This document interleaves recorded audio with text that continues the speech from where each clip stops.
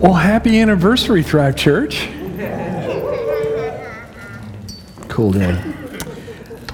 Today we have the joy of joining with parents to dedicate their children. We were sitting around at a staff meeting and we were talking about we've got some kids that need to be dedicated, and wouldn't it be a great idea to do that on our anniversary? And then later on, we were having, hey, wouldn't it be great to do that on the day we're going to have our anniversary?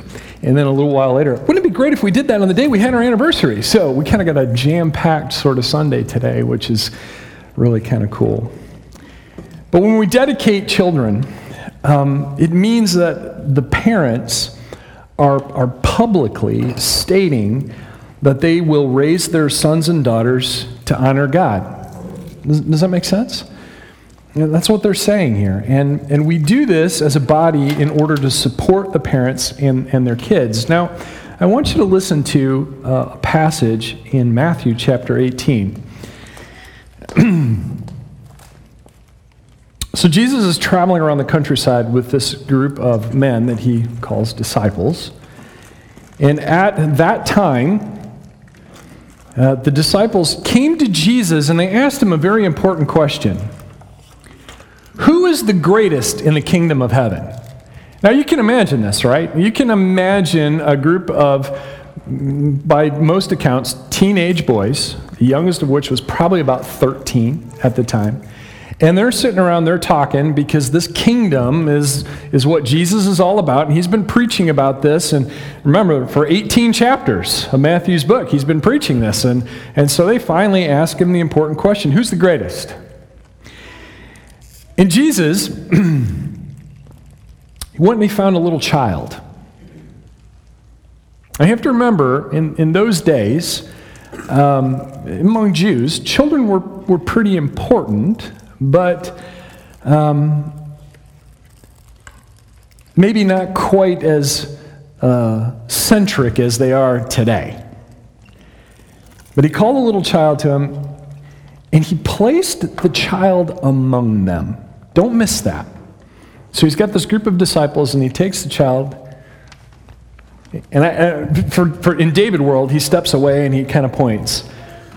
And he says, right there, truly, I tell you, unless you change and become like little children, you won't even enter the kingdom of heaven.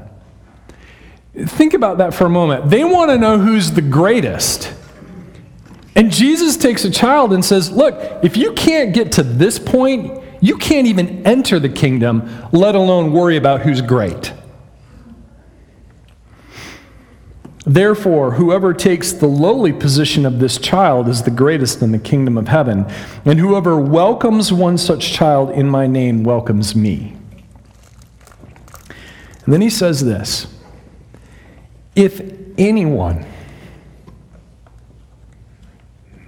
causes one of these little ones, those who believe in me, to stumble, it would be better for them to have a large millstone hung around their neck and be drowned in the depths of the sea. You get the sense that Jesus took kids seriously, don't you? Yeah. And so do we. And so I'm just going to invite our parents and our kids to come on up here and join me. Mashana too. Come on up here. Let's arrange ourselves. And for other grandparents and whatnot, this is going to be a great time for a photo op here pretty soon. So here, let's move this. Over here. It'd be in the middle. There we go. She doesn't need her shoes. That's right. Okay. So, my friends, you have brought these children whom God has given you to be dedicated to God and to his service. You are testifying to your faith in Jesus, and we are thrilled to join you in this. You also show your desire to have your children receive the benefits of consecration to God, the prayers of the church, and that each child may learn to know and follow the will of God. And in order for this to happen, it's going to be your duty to teach your children the fear of the Lord, to watch over their education, that they may not be led astray by false teachings and doctrines, to direct their minds to the Holy Scriptures as expressing the will and authority of God for all people, and to direct their feet to the sanctuary, to restrain them from evil associates and habits, and, as much as you are able, to bring them up in the Lord's discipline and instructions. Will you endeavor to do so by the help of the Lord? If so, answer, we will. Yeah. Now, what's so interesting to me about this, when we have this little section here about false teachings and Holy Scriptures, out of the parents you see here, 4 of them have advanced degrees in theology. And I know the spouses of the other 2 spouses, and believe me, they have the mental horsepower to keep up with their spouses. So it's kind of a fun day to do this with them. But here's the thing. There's more to it than just the parents. We are a family, and so I'm just going to invite all of you to stand with me for just a second, because you have a role as a congregation to play in all of this. Brothers and sisters of the Thrive community, you do have a significant role to play in this dedication as well. You are the extended family to these children. And I want you to hear this. I want you to pay close attention. Each child will learn that God loves them because you love them. Do you understand that? That's your role. You are an illustration of our Heavenly Father and His love. And with that charge, I will ask you, will you model Jesus to these families? Will you pray for both parents and children, asking for God's protection and blessing on them all? Will you care for their well-being? Will you keep their best interests at heart? And will you assist these families as you are able? If so, please answer, we will with God's help. We will. You may be seated. In Mark chapter 10, we read that people were bringing little children to Jesus to have Him touch them, but the disciples rebuked them. When Jesus saw this, He was indignant, which I think is a very interesting word. He said to them, "Let the little children come to me, and do not hinder them, for the kingdom of God belongs to such as these. I tell you the truth, anyone who will not receive the kingdom of God like a little child will never enter it." And He took the children in His arms, put His hands on them, and blessed them. And that's what we're going to do today. This is Edelyn, and is she sound asleep? No, just leave her right there. Okay, so Sheena's going to come over here. Let's just lay on hands. And if you want to take some shots, now's a good time to do that. So this is my good side. So, all right, let's pray. Kind Father, we just pray your blessing on Edelyn as Tyler and Sabre have chosen to dedicate her. And we are so excited about her life and the things that you're going to do, not just through her, but also inside of her. And I just pray that Mom and Dad would have the strength and the courage and the endurance that they need to raise her to know you, to really know you. And we thank you in advance for all these things. In Jesus' name, amen. Bless you. This is Joel. Joel does not like to sleep. Am I right? Yeah, see. I know this because on Mondays during our weekly meeting, Dan comes in, he looks very tired all the time. And I'm like, how'd it go last night? And he just does this. And I'm like, okay. So we're not sure why Joel doesn't like to sleep, but he doesn't. Do you think he'll come to me? I think so. He and our buddies. Maybe. He likes this right here. So anyway, let's go and lay on hands and let's pray for Joel, okay? Kind Father, we thank you for Joel and all of the things that make him interesting. God, we just pray for him and that you would protect him. And Lord, that he would be healthy and safe all of his life. Thank you for his parents and their willingness to follow you in this. And God, we bless him in the name of Jesus. I ask you to add your blessing to ours. In Jesus' name we pray. Amen. Buddy. There it goes. He's looking at me like, who is this guy? So, and this is Everly. You think she'll come to me?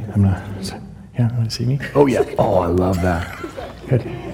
The best part is Everly has 3 brothers. They don't have names. They're just the Everly brothers.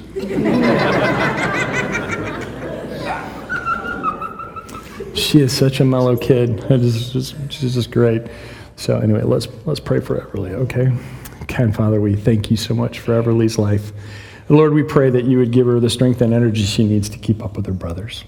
But also, Lord, that you would just watch over her, keep her healthy and safe. Lord, that she would grow to know you, and that she would just exhibit your life and your character all of her days. Thank you for her.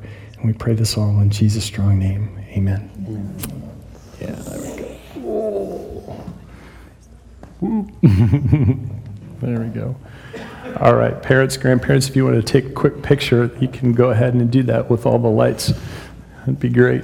So, and be snapping. This is paparazzi time. So anyway, good. After service, would you make sure that you congratulate these parents and go meet the kids? Anyway, thank you guys very much. Appreciate it.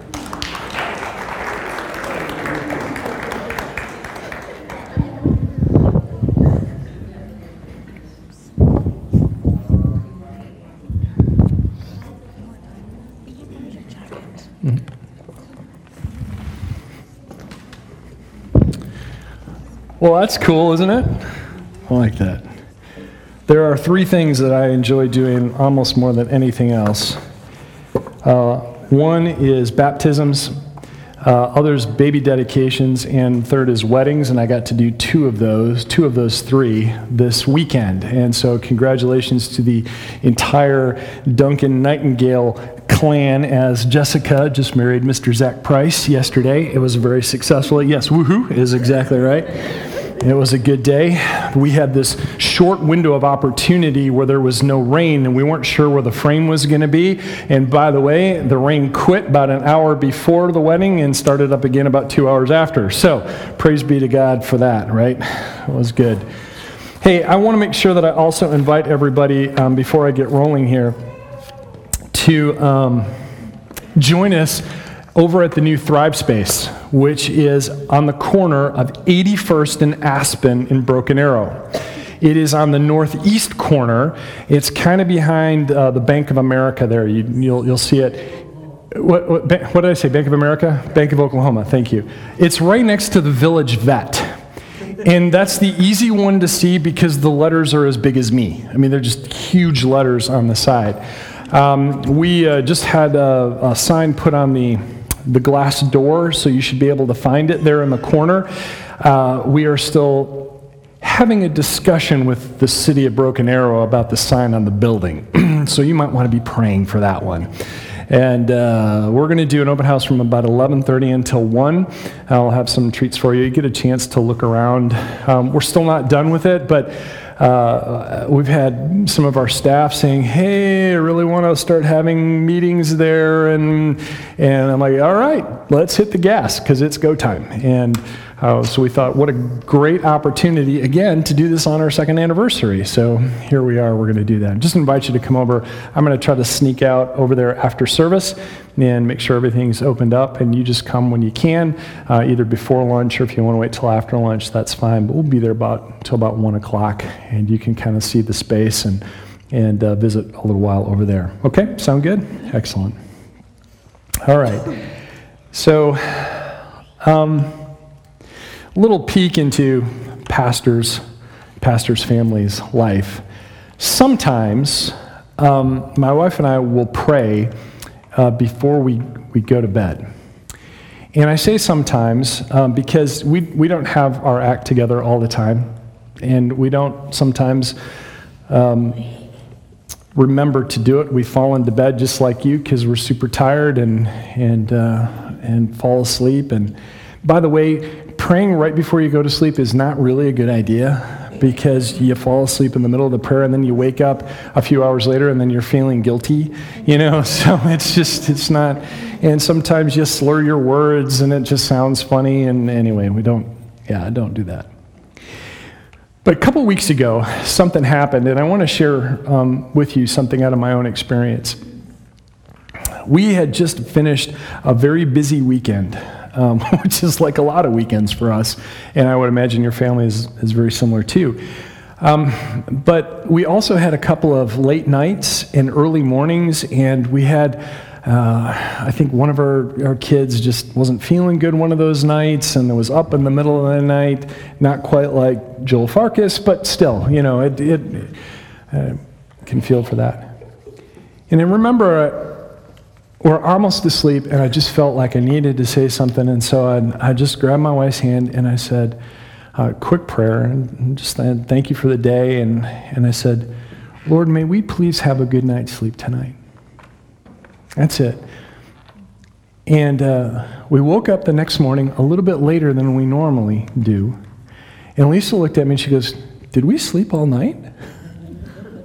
Yeah, we did.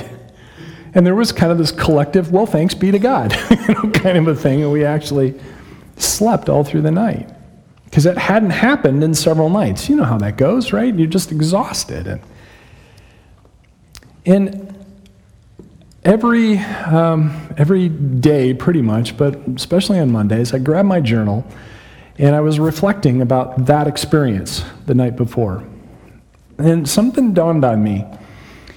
Normally, when I pray for something and I ask God, I will say something like, God, please keep us healthy and safe. God, please give us a good night's sleep.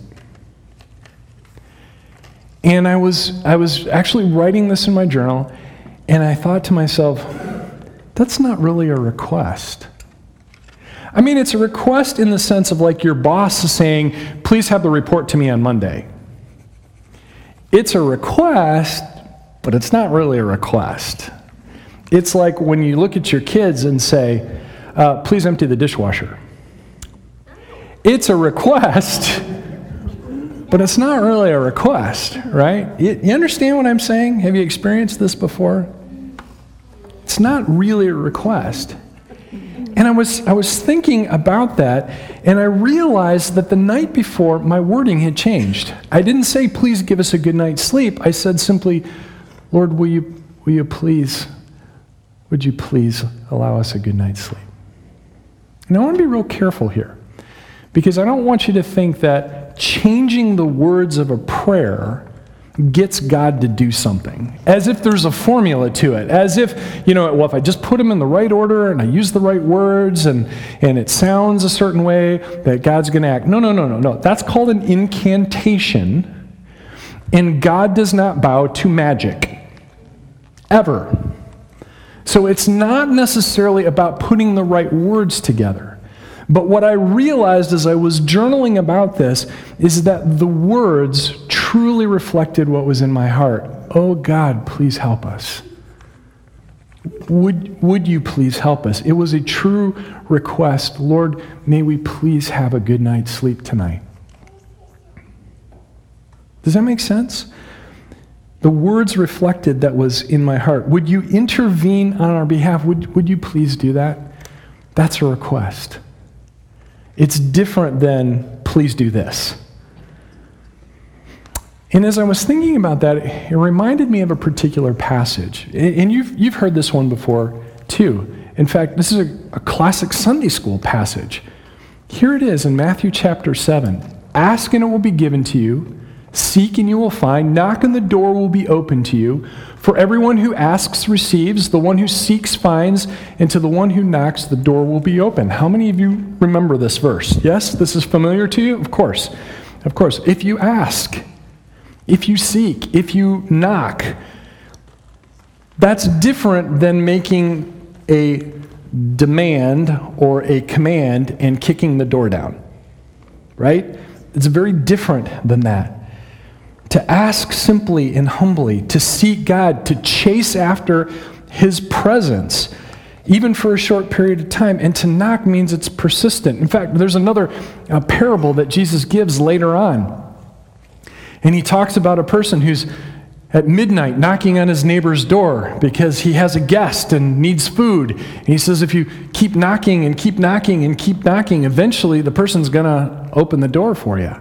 And so there's a certain amount of persistence to this. But ask, seek, and knock, we've heard this 100 times. And this is incredibly important because of what follows. Verse 9, which of you, if your son asks for bread, will give him a stone? Or if he asks for a fish, will give him a snake? If you then, though you are evil, thanks Jesus, appreciate that, though you are evil, know how to give good gifts to your children, how much more will your Father in heaven give good gifts to those who ask him? Again, not the veiled request, but the actual request. And if you seek his presence, and if you are persistent in that seeking, and you're persistent in your asking, God will give you good gifts. Now, by the way, sometimes the good gift is not getting what you asked for. Let's just be honest about that. Not always. But you still can ask, and that's okay. It's important to see that. Now, I'm going to tell you, I thought that's where I was going to end. I thought, there's a sermon right there. We can talk about asking. And my plan was, I'm going to tell you what my plan was. My plan was to encourage all of you to think about how you ask God for some things. And then offer to pray with you in the back, as Pastor James and I often do. That was my game plan. And then, because it was our second anniversary, I was also going to ask everyone to pray for Thrive and ask God to help us connect. Could we make a request together, asking God to intervene on our behalf so we can connect with more people and help them feel like they're loved? And that was the game plan. But I had this nagging thought. Matthew chapter 7 is part of a bigger piece called the Sermon on the Mount. And if you know anything about the Sermon on the Mount, it's where Jesus is outlining, sketching, detailing this idea of the kingdom of God. Or in Matthew, it's the kingdom of heaven, but it's the same sort of thing. Because one of the things we believe here is that Jesus is less interested in getting us all into heaven, and he's more interested in bringing heaven to earth. And that the church is the outpost of that kingdom. That's what we believe. And so when we look at the Sermon on the Mount and we get an idea of what the kingdom is, these are ways for us to express that kingdom as a church. And also, over the last couple of weeks, we've been talking about the difference between belonging and fitting in. Belonging and fitting in. And for those of you who haven't heard this part, belonging is when I'm with a group of people and I can be myself. Fitting in is when I have to be like you. Do you hear that? Belonging is when I can be myself, but fitting in means I have to be like you, I have to act like you, I have to look like you. And we've been talking about this as a church. And so I read a little bit more of Matthew chapter 7, and I backed up a little bit. And here's what I found. Verses 1 through 6. Let me just take this piece by piece. Do not judge, or you too will be judged.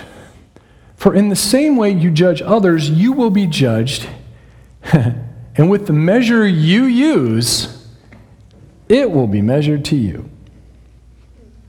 Now, the old King James Version was, judge not, lest ye be judged. I like this a little bit better. It's a little easier for me to understand. But we also have to be somewhat careful here, because judgment doesn't mean that Christians lose their mental faculties. There is a difference between judging in a condemning sort of way, and there's another idea of judging in an evaluation. Because Christians need to discern what is right and good and true and holy. That kind of judgment is fine. We're making a judgment call, but we're not judging a person for what they look like or what they talk like or the decisions that they've made, and we're not judging them for that. That's what he's saying. Don't judge them for those things. We can't condemn them, but we do need to evaluate. And then he goes on further because, this needs a little bit of fleshing out. Verse 3, why do you look at the speck of sawdust in your brother's eye and pay no attention to the plank in your own eye? How can you say to your brother, let me take the speck out of your eye, when all the time there is a plank in your own eye? You hypocrite.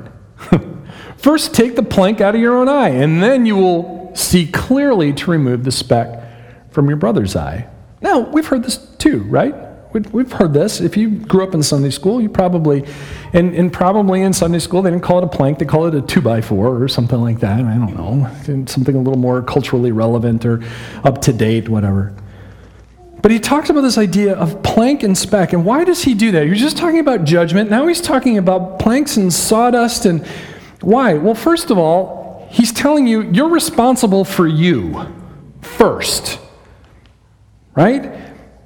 And then I think this is the important piece. Once you've dealt with that thing, whatever your thing is, and you all got things, whatever that happens to be, you then can help the other person. And please understand that. Jesus doesn't stop with just pulling the plank out of your own eye. He still says, then you can help the other person. Why? Maybe because when you deal with your own stuff, you're a little more compassionate towards other people who are dealing with their issues. And I remember hearing this story several years ago in seminary, and the guy who was speaking said, we do a really good job in the church of raising up the person who has had some type of miraculous experience, some type of miraculous deliverance from sin or addiction or something like that. He says, it's almost tragic that we do that. I mean, it's great because we want to applaud God. Thank you, God, for doing that. But he says it's almost tragic because the vast majority of people don't get the miraculous deliverance. They've got to slog through the hard work of getting through their issues. And he said, I finally figured out why God does that. He said, the person who has received the miraculous healing or whatever it happens to be very often has no patience for everyone else dealing with it. Well, I got saved. How come you can't? But the person who actually goes through the swamp is much more willing to stick out a hand and say, let me help you, because I've been there. God doesn't waste tragedy, ever. The reason why we have to work through those issues very often is to make us compassionate for the person who is also going through that. You remove the plank out of your eye so that you can see clearly to help the person with their speck. Does that make sense? Is this making sense? That there's a compassion that's being built here. Oh, yeah, I remember what that was like, and good heavens, I don't want you to have to go through that. Let me help you. That's very different than judging somebody. Do you get that sense? There's a love and a compassion here that I think Jesus is after for all of us. And then this is the part that just astonishes me. This is verse 6. Do not give dogs what is sacred. Do not throw your pearls to pigs. If you do, they may trample them under their feet and turn and tear you to pieces. Oh, there's some visuals, right? Let me ask this question. How many of you have had an experience where you've seen somebody that you know and you love dearly, and you see them about ready to make a bad decision or just made a bad decision? And you've looked at them and you've said, that's wrong, don't do it that way, here's how you're supposed to do it. How'd that work out for you? You see, this is what Jesus is saying. If you're going to judge that, if you are going to do it without compassion, don't be surprised if you've got a pearl of wisdom, if you have something sacred and holy, and you're tossing it before pigs or dogs. Because the pigs have no use for pearls, they trample them, which is another word of saying they will ignore it. They will ignore your good advice, no matter how good it is or it isn't. And If you throw something sacred to dogs and you do it in such a way without compassion, do not be surprised if they turn on you. And I think that's what happens to a lot of us. We've got the right answer, we give it out to them, and then we're genuinely surprised when they're mad at us. And that's exactly what Jesus is talking about here. Jesus is saying this idea of having compassion for other people and making sure that, we're not talking about people who are different from us as being dogs or swine. That's not what we're suggesting at all. But please understand what's happening here. And he's digging into this. And then, after this, is when he talks about ask, seek, and knock. So you may see a person who's going through something, and you may have the right answer. It's then that you ask God for his guidance. You seek him, you chase after his presence, and you gently knock on the door of that other person, and eventually God opens that door. The problem is it's not as fast as we would like. We are an impatient microwave kind of people. Instapot, right? Instapot. Somebody said that to me the other day. I don't have one of those yet. So we're not crock pot people, we're Instapot people. We want something immediate, and that's what Jesus is saying. This has got to be on God's timing if you want a God result. If you want a God result in another person's life, you got to do it on his timing, not on yours. God bless you for wanting to be impatient, but there's something else that's going on in the life of that person. And frankly, there's something else going on in the life of you. And putting all of this together, I'm just going to tell you up front, I never noticed this before. I never seen this progression, this idea of judging, of compassion and specks and sawdust and all that, and dogs and swine, and then ask, seek, knock.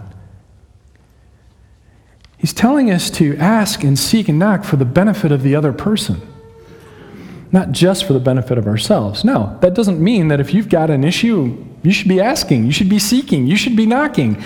And I think God will open that door for you as well. But when you're in the midst of it with someone else, ask, seek, knock.